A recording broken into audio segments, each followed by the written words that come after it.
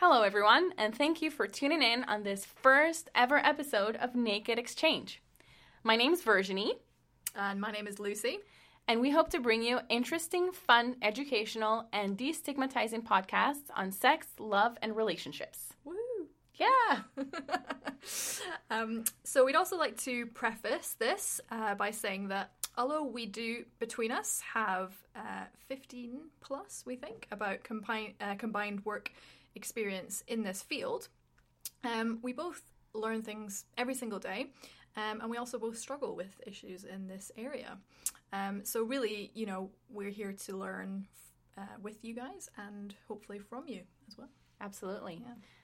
Before we get started with today's episode, we'd like to respectfully acknowledge that we are on the ancestral, traditional, and unceded territory of the Syilx Okanagan people.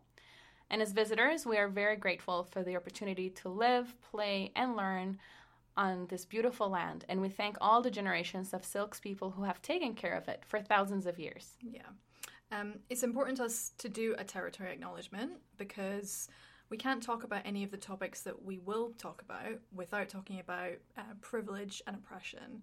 And one of the most oppressive forces in the world today is colonialism and how it expresses itself in today's world.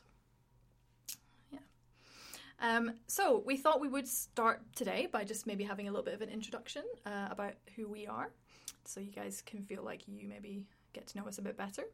And then we thought we would also talk about one of the most dreaded Hallmark holidays of the year, which has just passed us by, which is Valentine's Day, and maybe just have a little think about, what are the feelings around that and the pros and cons. Can be a delicate topic. Yes, I'm already dreading it. Okay, so we're going to start off just some introductions. So Virginie, I'm gonna ask you some questions. Is that all right with you? Sure. Okay, good. Let's start with, where are you from? Great. This is always such a loaded question for me. So I'm Virginie, as I said, and I'm a third culture kid from Costa Rica, which means that I grew up in a household whose culture was different from Costa Rica, and yet I still identify as Latina, and I identify as Costa Rican before anything else. However, I have European ancestry, so I'm very visibly white and tall, and people assume that I'm Canadian. Right. But then they notice I have an accent, and then they're like, "Where are you from?" And I'll say, "Oh, I'm from Costa Rica," and they go, "You don't look like you're from Costa Rica." And frankly, I do look like I'm from Costa Rica. I fit in with my friend group. It's just people don't really know what Costa Ricans look like. Right. But I don't have Costa Rican blood.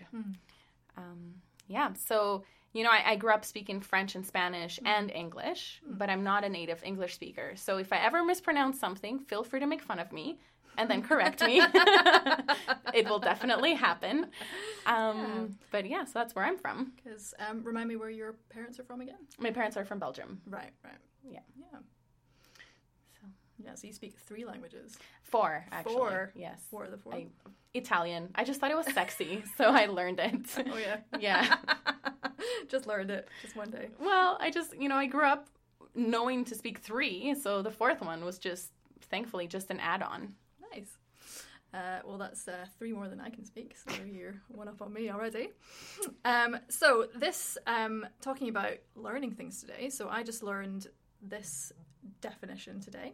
So can you tell us a little bit about your social locations and maybe what that means? Yeah, absolutely. So everybody has groups of people that they belong to, and these are social locations. There are many different social locations, such as gender, race, social class, age, ability, sexual orientation, marital status, and many more.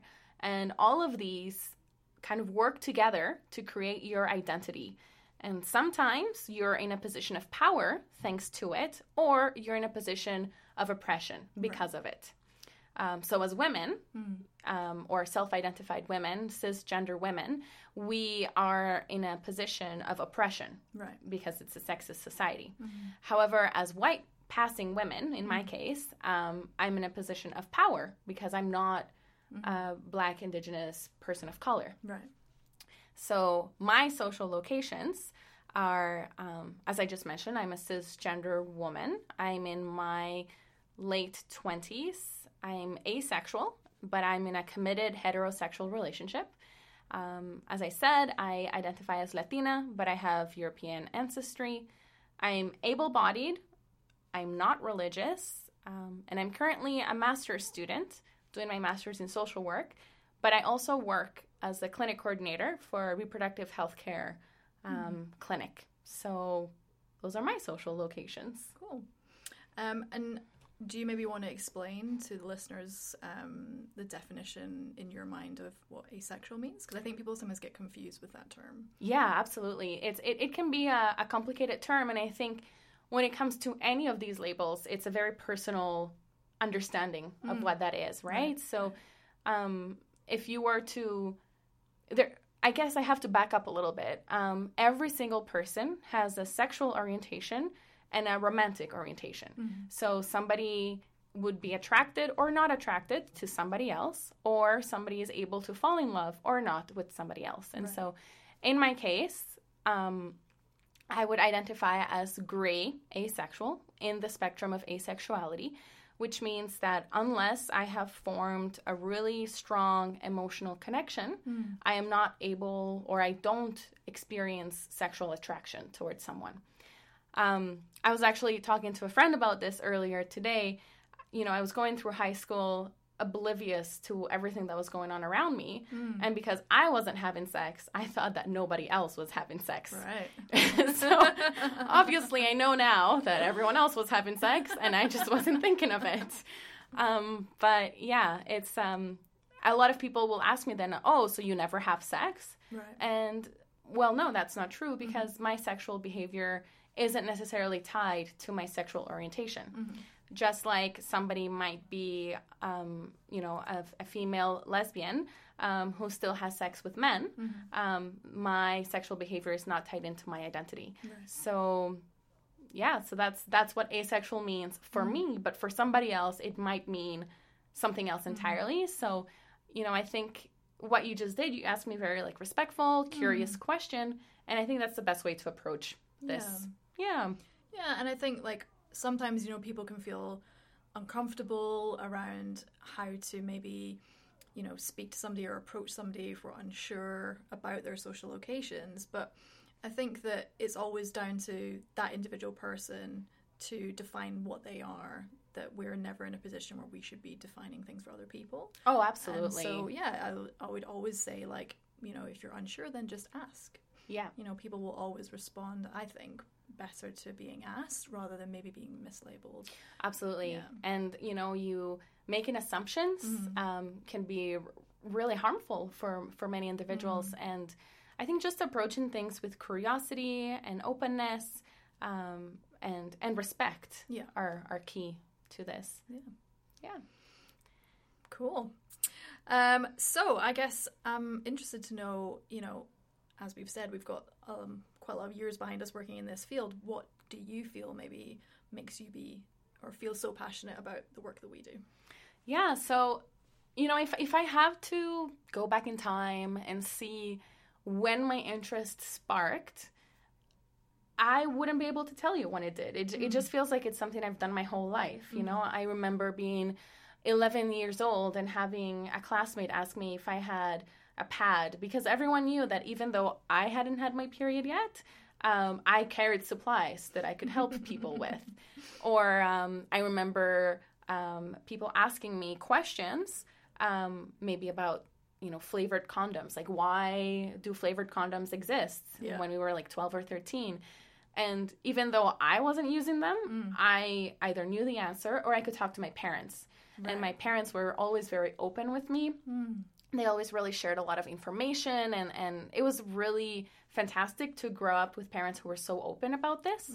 And then I could relay that information on to my classmates whose parents perhaps were a little bit more reluctant to talk about it in the very Catholic context of Costa Rica. So, my mom's Catholic, but she's non-practicing, and my father's an atheist. And so we always had a lot of discourse in our family. We talked a lot about things. Right. Yeah, so, I just had friends and peers who knew they could ask me questions. And so I had all of this knowledge, and I was really passionate about it. And I remember I would read things. I think it was girl.com was one of the websites that I would frequent as a teenager, and read encyclopedia of girls, and a lot of really neat progressive information that felt at odds with the society in which I was growing up, but it felt right with me. Yeah. Cool. Well, thank you for sharing. Thanks for asking. And I guess now it's my turn to interview you. Yeah. Okay. I guess so. Nice to meet you, Lucy. Nice to meet you too. So, Lucy, where are you from? So, I was born in a little country called Scotland. So I'm from Edinburgh, which is the capital. And about 11 years ago, I moved to London in the UK. And so I was living there for 11 years. And then I only just recently moved to Canada about 8 months ago. Yeah, which is also when we met. It is. Yeah. So very exciting. That's awesome. 8 months already. I know. It has gone very quickly. It's crazy. Time just flies. And so, we talked about social locations earlier. So what are your social locations? Yeah. So I guess I would also identify as a cisgendered female. In terms of sexual orientation, that's always been a sort of odd question for me, just because I don't really feel like any of the labels particularly fit. If I had to pick one, then I'd probably say pansexual would be the most appropriate, because I certainly have felt both sexual and romantic attraction to both male and female partners. But I feel like bisexual is just a bit too rigid, I guess, because I kind of acknowledge that gender is a spectrum, and so I guess I would be open to the potential for a relationship more based on that person as a whole, as an individual, and how I feel about them, versus any one particular gender. So yeah, I mean, at the moment I am in a monogamous heterosexual relationship, and I'm happy. But it's always just been one of those ones that whenever you have to tick that on a form, I'm always like, I don't know, like I don't feel like I necessarily fit into any of those boxes. Well, oftentimes asexual is not even a box on the form. Right, exactly. So, and the people might feel like that's a small thing, but I think as human beings, we really like to be acknowledged and seen, and we like to know that maybe if we look out into a crowd that we can see ourselves mirrored back to us. And so when we do maybe fill out forms like that and there isn't an option that we feel fits, that can be difficult. It can feel very, like, I don't know, shaming, or it can just feel quite disconnecting, that you feel very maybe alone, or, I don't fit into this mold, maybe. Absolutely. That other people expect me to fit into. So... it just makes me think. I mean, it's not necessarily anything that I can say has caused me like hardship, but yeah, it's just tricky. It does sometimes make me a little bit angry, if I'm filling out a form, and I kind of think, why is this relevant? Do you ever get the question, since you're in a heterosexual relationship, does that mean you're heterosexual now? Yeah, I mean, no one's ever said that to me, but I know that I've definitely felt maybe that, like, I guess even like shame, like around, am I valid as part of the LGBT community, because at the moment I'm currently in a heterosexual relationship, and so I think that can be hard sometimes, because it can just feel like, where do I belong? Am I an ally, or am I a member? Like, I don't know. Yeah, it's difficult. You can be both. Yeah, I think you definitely can. I guess it's, and I'm still kind of figuring out what that means for me. And what's hard as well is sometimes that can mean, really revealing parts of yourself that maybe you don't necessarily want to reveal. Yeah.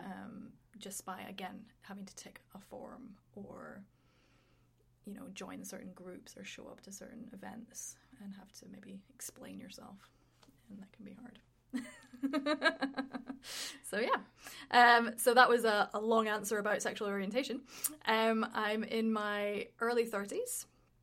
I am European, so I have white skin, also able-bodied, also not religious, and I am working as a psychotherapist, which is one of those words that seems to be different in whatever country you go to. Yes. So some people might be more familiar with the term counsellor or clinical counsellor. Psychologist is similar, except that I don't have a doctorate in psychology. I've got qualifications in psychotherapy. But yeah, that's what I'm doing. And I do work, so a lot of my training has been specialized in that I work specifically with relationship and sexual problems. So yeah, couples and individuals that might be either having issues with relationship, sex, or both is mainly what I'm working with. Yeah. Awesome. And why are you passionate about sexual justice and sexual health? Yeah, it's so funny, and like we had this conversation a couple of days ago, didn't we? That I feel really similar to you in that I couldn't really pinpoint an exact time or reason, except that similarly, I just always had this awareness of maybe sexual health and sexual issues that my peers didn't really seem to have. And so I remember there was a magazine in the UK called More Magazine, and that's what I used to read, and I used to really love reading like the problem pages and stuff. And I remember one time the magazine came with this like free booklet about STIs. Right. And I remember like I took this booklet out and I had it like beside my bed, like in my bedside drawer, and I like would read it, and I was like so interested in like all the different infections, and I like memorized them all and what all the different symptoms were, and like, you know, just like looking back now, that's a bit weird. But like I don't know, and I was in the same position that people would kind of come and ask me questions that I seem to just kind of know the answer to, or that I'd managed to like figure out somehow. My parents, they weren't particularly open. You know, I think a common experience for most people, it was just kind of one of those things that wasn't really talked about. I mean, certainly if I had any major issues, like I could have gone to speak to them about it, but it just was one of those things that wasn't openly really discussed at home. My sex education at school was probably fairly typical of most people. I didn't go to a religious school, but it was quite biologically based and quite fear-mongering, as in like these are all the bad things that can potentially happen if you have sex, and how to try and stop them. So it wasn't very sex positive. So yeah, it was just kind of, it was always one of those areas that I just was really interested in and curious about. And then I guess, you know, as I got older, and we talked a bit about this as well, but so I'm also a survivor of sexual violence. And I think we've talked about how many people actually we know. Yeah, so we both are. Yeah. So yeah, how many people that we know that actually can put their hand up and say, me too. Yeah. Which is both terrifying and very sad. And so there's definitely been events in my life that have happened that have obviously made me, just have to get support and think a bit more maybe about what's kind of going on in the world, and how it can maybe be a bit different, hopefully, for the generations coming up behind us.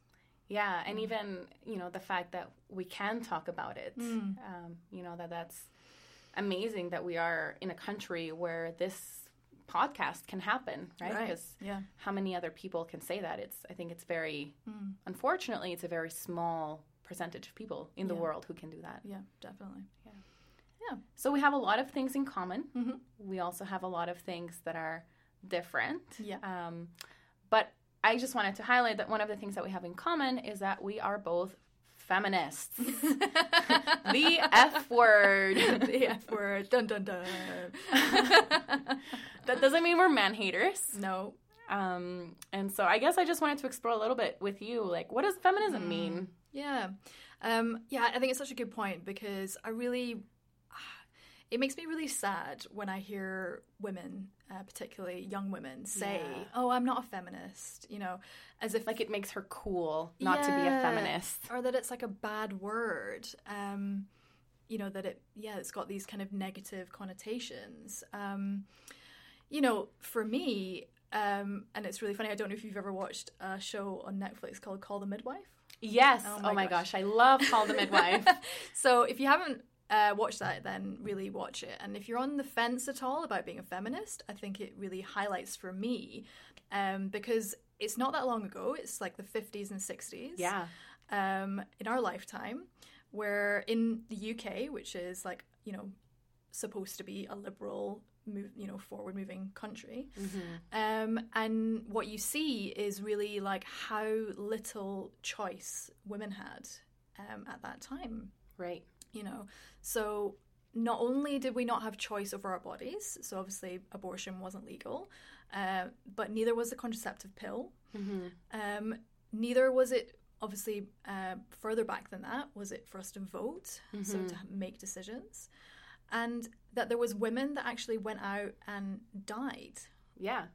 to get this changed. I think that really gets like forgotten and buried really easily. Yeah.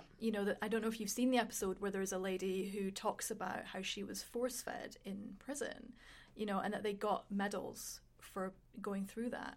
And, that's real, that happened, that these women they protested, they were arrested, they were put in jail, and they went on hunger strike, and they were force-fed.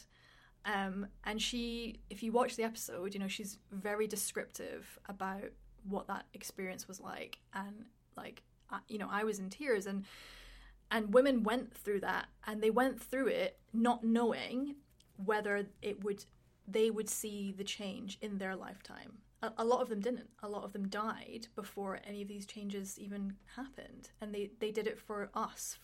So we have the privilege to say, I'm not a feminist. Yeah. Because women died. That's what I think makes me a bit angry. Absolutely. Is that it's just very disrespectful to what went before us. Yeah. And I think part of it, too, is we have a responsibility. Because rights are eroded all the time. And, just south of the border in the U.S., like, there's a lot of things that are happening that are eroding those rights. And I think, more importantly, is that we are committed to being intersectional feminists. And so intersectional feminism was kind of brought forward by Kimberly Williams Crenshaw. She's an American civil rights activist. And her critique was that feminism tends to be for white women, and it doesn't take into account, when we're talking about social locations, what it means to be a Black woman or what it means to be a Black disabled woman in comparison to what it means to be a white woman. And so even for the right to vote, white women got the right to vote before Black women did. And so intersectional feminism, I think, that we both espouse would be to making sure that everyone's rights are advanced and recognizing that everyone's rights are being eroded in different ways because of how our social identities interplay. And as a result, men are also included in this. In fact, everyone is. I get a lot of people asking me, why isn't it called humanism? Well, philosophers already took that word from us. So I think also, with things like that, we have to remember that sometimes if the table has been tilted really far one way for such a long time, and it has, it's just fact that, white male privilege has been the dominant privilege for quite a long time. So the table has been tilted that way. And it started, hopefully, moving towards being more inclusive. And so I guess that, for me, that just means okay, so we're going to have to tilt the table another way. So for a temporary amount of time, it may be tilted away from you as a white man. Yeah. It doesn't mean that you're losing privilege, because I don't think that can ever really happen. I think you're safe in your privilege. It just means that the focus is not going to be on you at the moment, because we have to put it on other people. Yeah. And so, yes, it's feminist, because at the moment that's important, and hopefully down the line we don't need this word at all. But, at the moment I think it's okay. And yeah, I would just really encourage people to also consider that I think sometimes people get confused between feminist and activist. Mm-hmm. You know, when they say, "Oh, I'm not a feminist because I don't want to go out and like march in a rally, and I don't maybe want to go to Congress and try and get laws changed," and I think that's okay. You know, no one's asking you to actively do anything, but there's really small ways actually that can be more powerful, that you can contribute in terms of me just challenging language that you hear that's you know, inappropriate or disrespectful, or you know, just opening conversations the way that we're trying to do here about social locations and what they mean, and to just being open to new ideas, and you know, for me as a feminist, that's all you really need to do, is just say, yeah, I support people, you know, having the same rights as everyone else. You know, that's all you're kind of saying. Yeah, absolutely. And you know, I think part of it is that you have to be really kind of like self-reflective, and you have to think about yourself, and it can be really uncomfortable for some people to kind of like look inwards and figure out like, oh my gosh, this is actually really toxic behavior, and feel guilty. Well, you know, you shouldn't feel guilty. Guilt is not a helpful emotion, but it can help identify issues that you may need to work on. And so, for example, earlier today I was having a conversation with someone who was talking about how children are already being so socialized into being, you know, like male children are already being given all of these things that mean you're a boy and you're going to end up with a girl, and like all of the socialization that takes place. And so even something as radical as, you know, when somebody says like, oh my gosh, like your son and my daughter make such a cute couple, saying, oh, actually my son's gay. And, you know, and so that way you're like challenging the assumption. Of course, we don't know what the child's sexual orientation is, but just challenging the assumption that it is hetero, Absolutely. right? Yeah, absolutely. Yeah. All right. Well, I feel like we've covered. I hope that gives you guys a bit of an insight into who we are. And we'll probably be revealing more stuff about ourselves as we move through. That's doubtlessly, you know. yeah. And we hope that our sharing maybe helps you guys to know that you're not alone. And but shall we maybe move on to the more challenging topic of the V word? The V word. Is that my name? No, I'm kidding. Valentine's Day. Yeah, let's talk about it. Okay. All right. Valentine's Day, I think in its origin, it kind of celebrated a priest who would marry couples that were like running away, right? Something I just read about this the other day. I'm sure it was something along the lines of it was meant to be a celebration of fertility, and so men would take the opportunity to run amok in the streets. Oh my goodness! There's something, I'm sure we need to read that. We should have read it before, but I'm sure there's something like they got like a strip of bark or something, and they would like whip women with it. Oh, great! That sounds so hot. And if you got whipped, it was meant to be like good luck in terms of your fertility, and then. Yeah, they were looking for a woman to pair up with. I'm so glad that's not what happens now. Chocolate is so much more exciting. I mean, I haven't been into a club for quite a long time, but I would imagine that possibly that's a bit what it's like on Valentine's Day. I don't know. Oh my goodness. And then I think there was a couple of people called Saint Valentine that were murdered or died or something. I don't know. We probably should fact check this before we put it on the air. But yeah, so anyway, then Hallmark came along. And I think first of all in Europe, for some reason, it became that people would exchange handmade cards. And then Hallmark jumped on that and started mass producing cards. $1 million emporium. Actually millions, probably. Yeah. And so it's now quite a capitalist holiday designed around making money. And it's such a pervasive way of capitalism taking over something that is supposed to be like really beautiful and pure, right? Like love is in my opinion, I think is one of the best emotions that humans can feel. And so they've like turned it into this, you have to show love by buying chocolates and roses and doing expensive things. And I think that we should celebrate love every day. I don't think that it should be just one day. Yeah, definitely. And I don't know if you ever read, Gottman. He does a lot of really interesting blogs and articles. And one of his recent blogs, he talked about that. He said, that yes, Valentine's Day can be an opportunity to connect with your loved one, but it shouldn't be instead of, that there's still 364 other days in the year that are opportunities to connect. So by all means, use Valentine's Day maybe as an opportunity to connect and do something special, but that doesn't mean that you should neglect the other 364 days a year.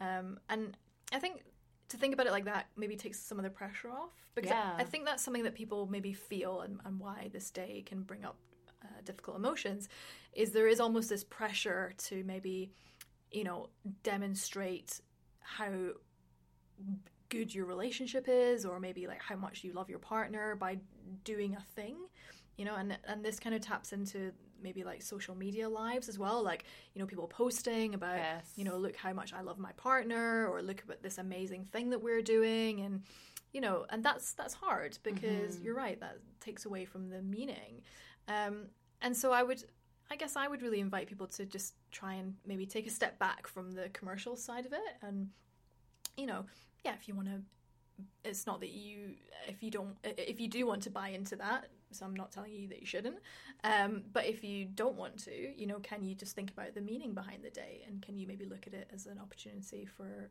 connection, and I think equally, if you're not in a relationship with somebody else, then you are always in a relationship with yourself.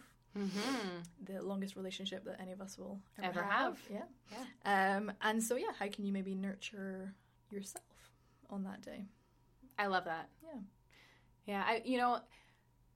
And I want to say, it's just February 14th, it's just any other day, but truth of the matter is, a number of years ago I got broken up on Valentine's Day. Oh my gosh, really? Yes. And honestly, like, I didn't even like the person that much, but it stung. Yeah, come on. Pick a different day, guy. Yeah, like 2 days before, 1 week after. No, it was on Valentine's Day. And that just, like, made it a lot harder than it would have been. And so just acknowledging that, even myself saying, it's just another day and you should celebrate love. Well, there's also a lot of meaning ascribed to that day. And we, even though we might want to run away from it, well, not run away from it, but, just shift the meaning of it, then sometimes things happen that make it that much more powerful. Yeah, and I think as well, it's really hard nowadays to disconnect, because even if you turn off all your social media, you're still going to see all the stores, completely decorated. So then, okay, you're not going to leave your house, like, or listen to the radio or turn on the TV. Like, it's very difficult to not know that it's Valentine's Day. Yes. It's going to be shoved in your face somehow. Yes. And so yeah, that is hard. And absolutely, I mean, I'm exactly the same. I like to think that, I do try and not buy into the commercial side, and, I love my partner very much, and, so I would hope that he would know that. But yeah, there absolutely was a small part of me, and we were actually away this week. We were in Vancouver, and he was working, and so he was really busy, and the 14th was our last day, and so we only kind of had the morning together before I came back to Kelowna, and he actually had to fly to Europe. And so in the back of my mind, I was kind of thinking, like, well, he's probably not going to get me anything, because, and that would be completely understandable. But there was a bit of me that was anxious about, like, is he going to get me something? Is he not? Like, and and I did feel that kind of, just anxiety around, what will this mean if he doesn't get me something? And he did. Let's just throw that out there. He got me a card, which was lovely. But, it is difficult. I don't think anyone is immune as much as we would like to be, to just having that in our face all the time. Yeah, and especially people who, for whom Valentine's Day is very, very important. If they're in a situation where, due to economic or other factors, they might not be able to celebrate it the way that they want to, Right. that might make it really hard. Yeah, definitely. And so, it's trying to find the balance. Like, it can absolutely be meaningful for you.